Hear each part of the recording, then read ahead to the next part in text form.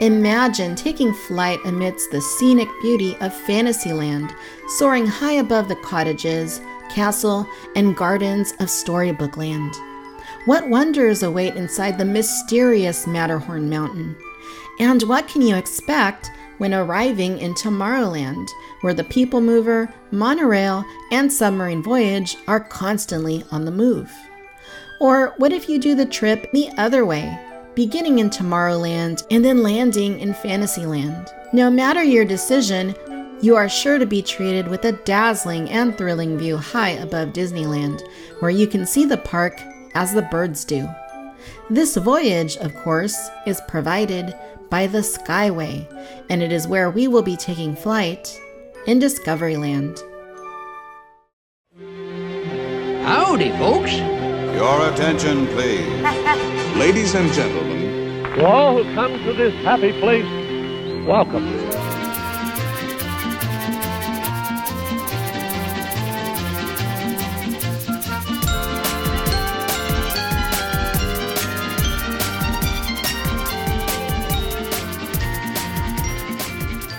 Hello, and welcome to Discoveryland.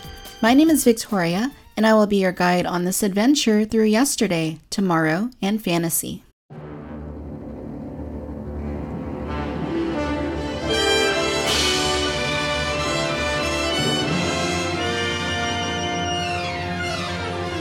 One of the things that has always set Disneyland apart from the competition is its ability to transport guests around the park in various interesting ways. Main Street has its horse-drawn streetcar, jitney, fire engine, and omnibus. In Tomorrowland, the People Mover once provided a relaxing tour throughout the land. The monorail takes guests on an elevated track from Disneyland to downtown Disney.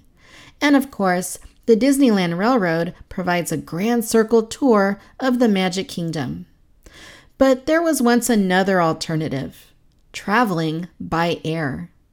For a time, Disneyland guests could travel from Fantasyland to Tomorrowland and vice versa through the air by riding the Skyway.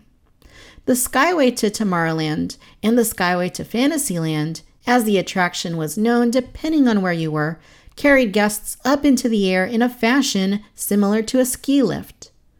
Although this may sound familiar, as it is still something you can experience at other parks, it was Disneyland that first incorporated the technology. But how did this attraction come together? How does it work? And, well, what happened to it? In Discoveryland, uncovering Disneyland's hidden history is what we do. So let's go back to the 1950s once again, shall we?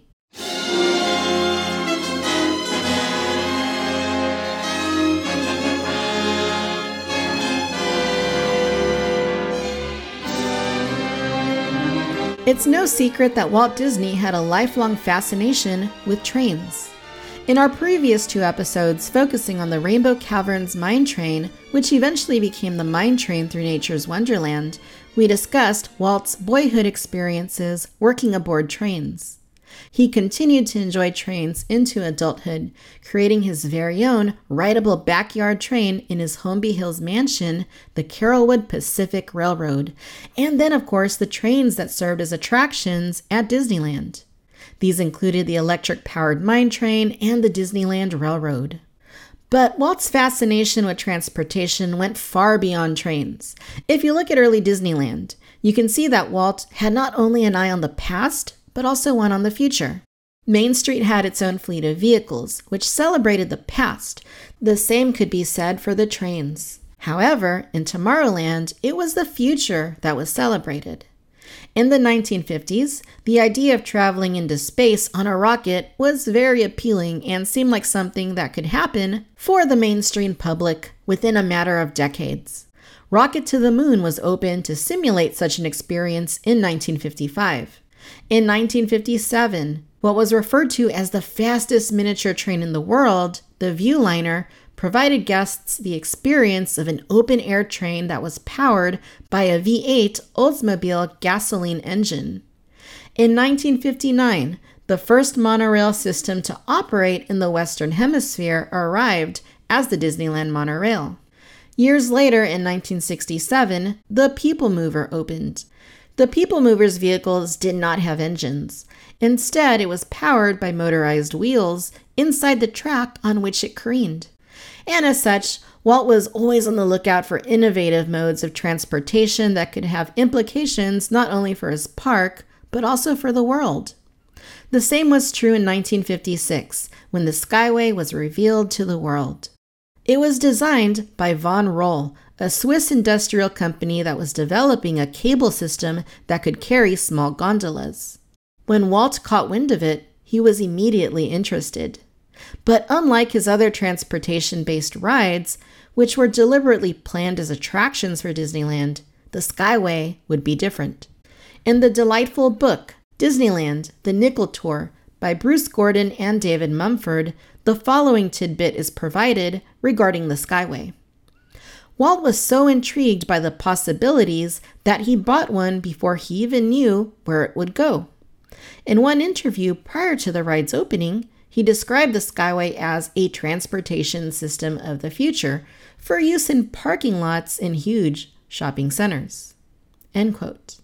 As he later would with the monorail, Walt recognized the real-world potential in the Skyway.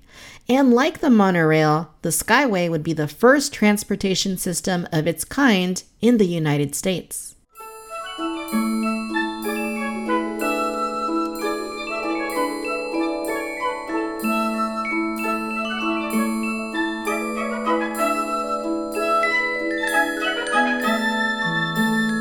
The Skyway opened on June 23, 1956 as a D-ticket attraction.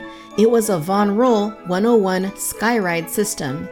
It comprised of two stations, the Fantasyland station, where the 75 horsepower, 620-volt electric motor was housed, and the Tomorrowland station, where a 35,000-pound counterweight was located. The Fantasyland station was an ornate two-story structure that looked like a charming alpine Swiss chalet. The Tomorrowland station was more industrial in appearance without any significant theming. Towers placed between both stations supported the metal cables that were activated by the pulley systems at the stations. The central support tower was located where the Matterhorn mountain now stands. In fact, when the Matterhorn bobsleds opened in 1959, the mountain was constructed around a new support tower that was obscured by the mountain itself. The ride vehicles would pass through two openings in the mountain, which gave Skyway riders a glimpse of Glacier Grotto, as it was referred to on park maps. The ride vehicles, or Skyway buckets, were attached to the cables and moved in a clockwise manner as they made the perimeter of the track and looped at the stations. And at the stations, guests would embark and disembark from their Skyway buckets, traveling between Tomorrowland and Fantasyland and vice versa in just a few minutes. The multicolored Skyway buckets themselves were designed by Disney legend Bob Gurr. Originally, they were round in shape and could carry 2 passengers. They came in a variety of metallic shades. In 1965, the buckets were updated with a new design. They were now square in shape and could carry 4 passengers. To compensate for the added weight, Gurr removed the center post that connected the frame of the original buckets to the cable grip on the roof and constructed the new versions out of fiberglass, which covered the steel frame. The colors were more vibrant than the originals. Visually, the new buckets look quite similar to the People Mover vehicles, which would appear in Tomorrowland 2 years later. Similar Skyway attractions were also opened with Walt Disney World and Tokyo Disneyland, and the Von Roll 101 was quickly popularized at other theme parks and zoos throughout America.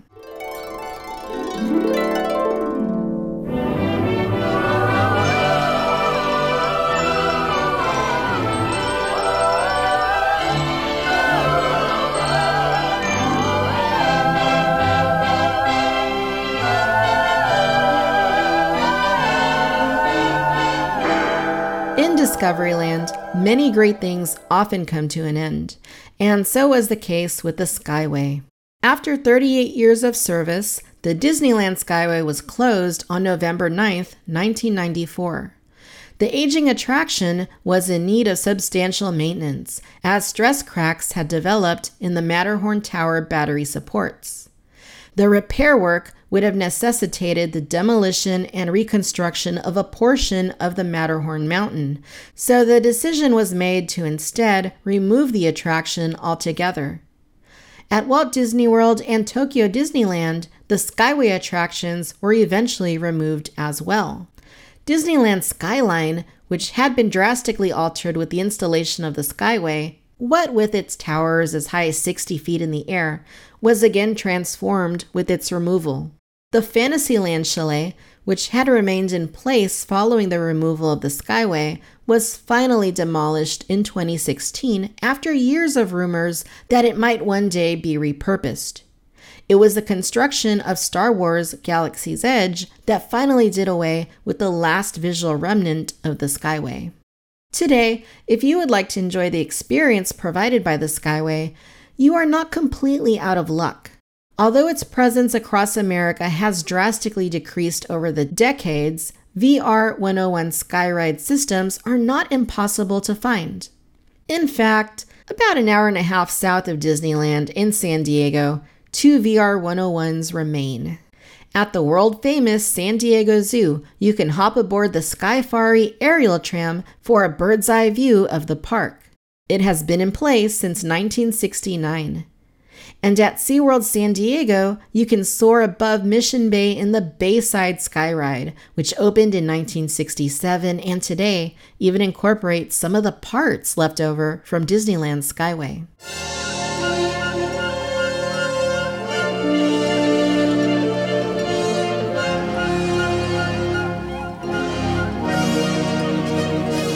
I would like to extend a special thanks to Von Roll 101 expert Robbie Von Roll for his insight and knowledge in crafting this episode.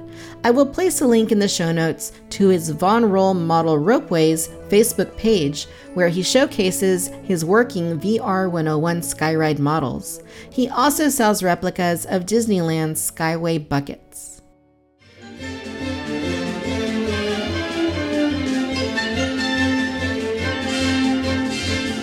There's no place like Disneyland, and around every corner of the park is some hidden history waiting to be discovered. I hope you'll join me next time for another adventure into the vibrant history of the Magic Kingdom. I'd love to hear from you. You can write to Discoveryland by emailing discoverylandshow@yahoo.com or find us on Facebook and Instagram at Discoveryland Show and on Twitter at Discoveryland VC. If you're so inclined, please rate and review Discoveryland on Apple Podcasts. It would mean the world to us. Thank you.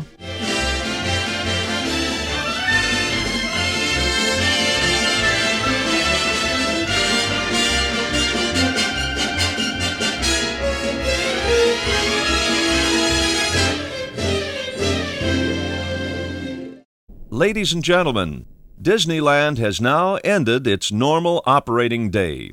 We hope you've enjoyed your visit to the Magic Kingdom and that you'll be back with us again soon.